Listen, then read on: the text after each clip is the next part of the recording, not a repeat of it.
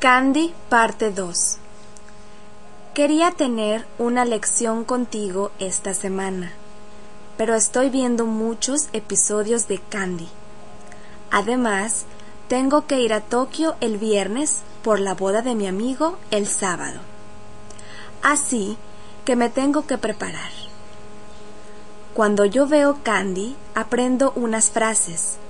Por ejemplo, Anthony dijo: "No me siento bien", cuando Elise le pidió ir a algún lado.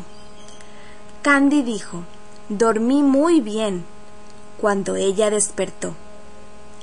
Candy dijo: "No creo eso", cuando Tom, su amigo en la casa de Pony, dijo que Anthony es un mal hombre.